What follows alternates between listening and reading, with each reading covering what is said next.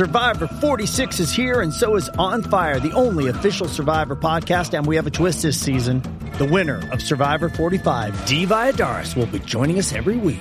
We're going behind the scenes of the biggest moments, the how and the why things happen, and the strategy and analysis you can only get from someone like me, a Survivor winner. Listen to On Fire, the official Survivor podcast, wherever you get your podcast. Does Monday at the office feel like a storm? Not with Microsoft Copilot. That feeling when Copilot gets everyone up to speed instantly? It's sunny again. When Copilot simplifies complex data so your teams can act, that sun's shining on a beach. And when Copilot uncovers hidden insights, you're on that beach with your people, and you find buried treasure. That's Microsoft Copilot. Learn more at Microsoft.com/AI for all.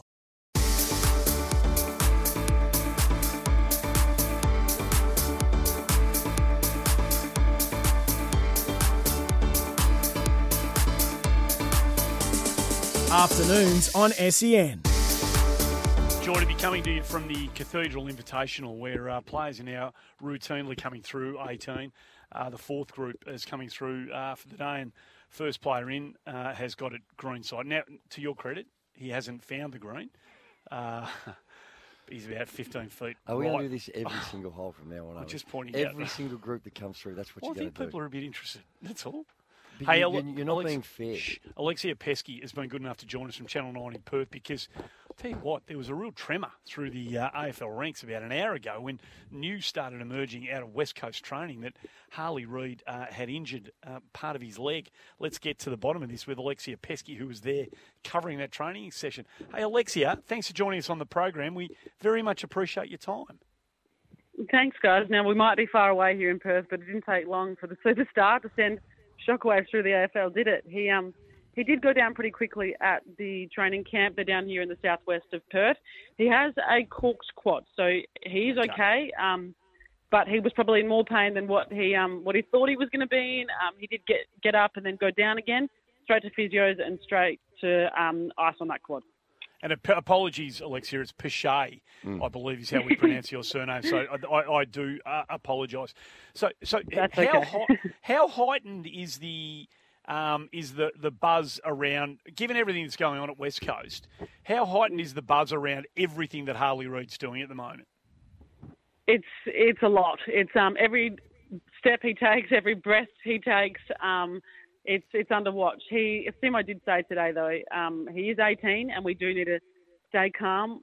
They won't be putting too much pressure on him ahead of round one. They just want him to play, and he's also said, I just want to play football. So every move he makes, it's been watched, so it's always going to be a big deal, but the club internally is calling for calm.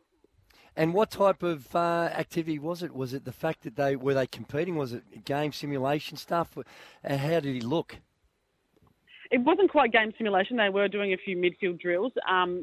When he went down, he looked a bit ginger, but he wasn't, he wasn't grimacing so much. He just grabbed the area. So it wasn't anything too intense in terms of, the level of game simulation, but he definitely was in pain. Give us a sense, Alexia, just from before we let you go, just the early observations that those who are charged with the covering of Harley Reid are making of the young man. Are you getting a sense for the person behind the footballer? I think at this stage, in a way, he's the greatest footballer ever, to that extreme.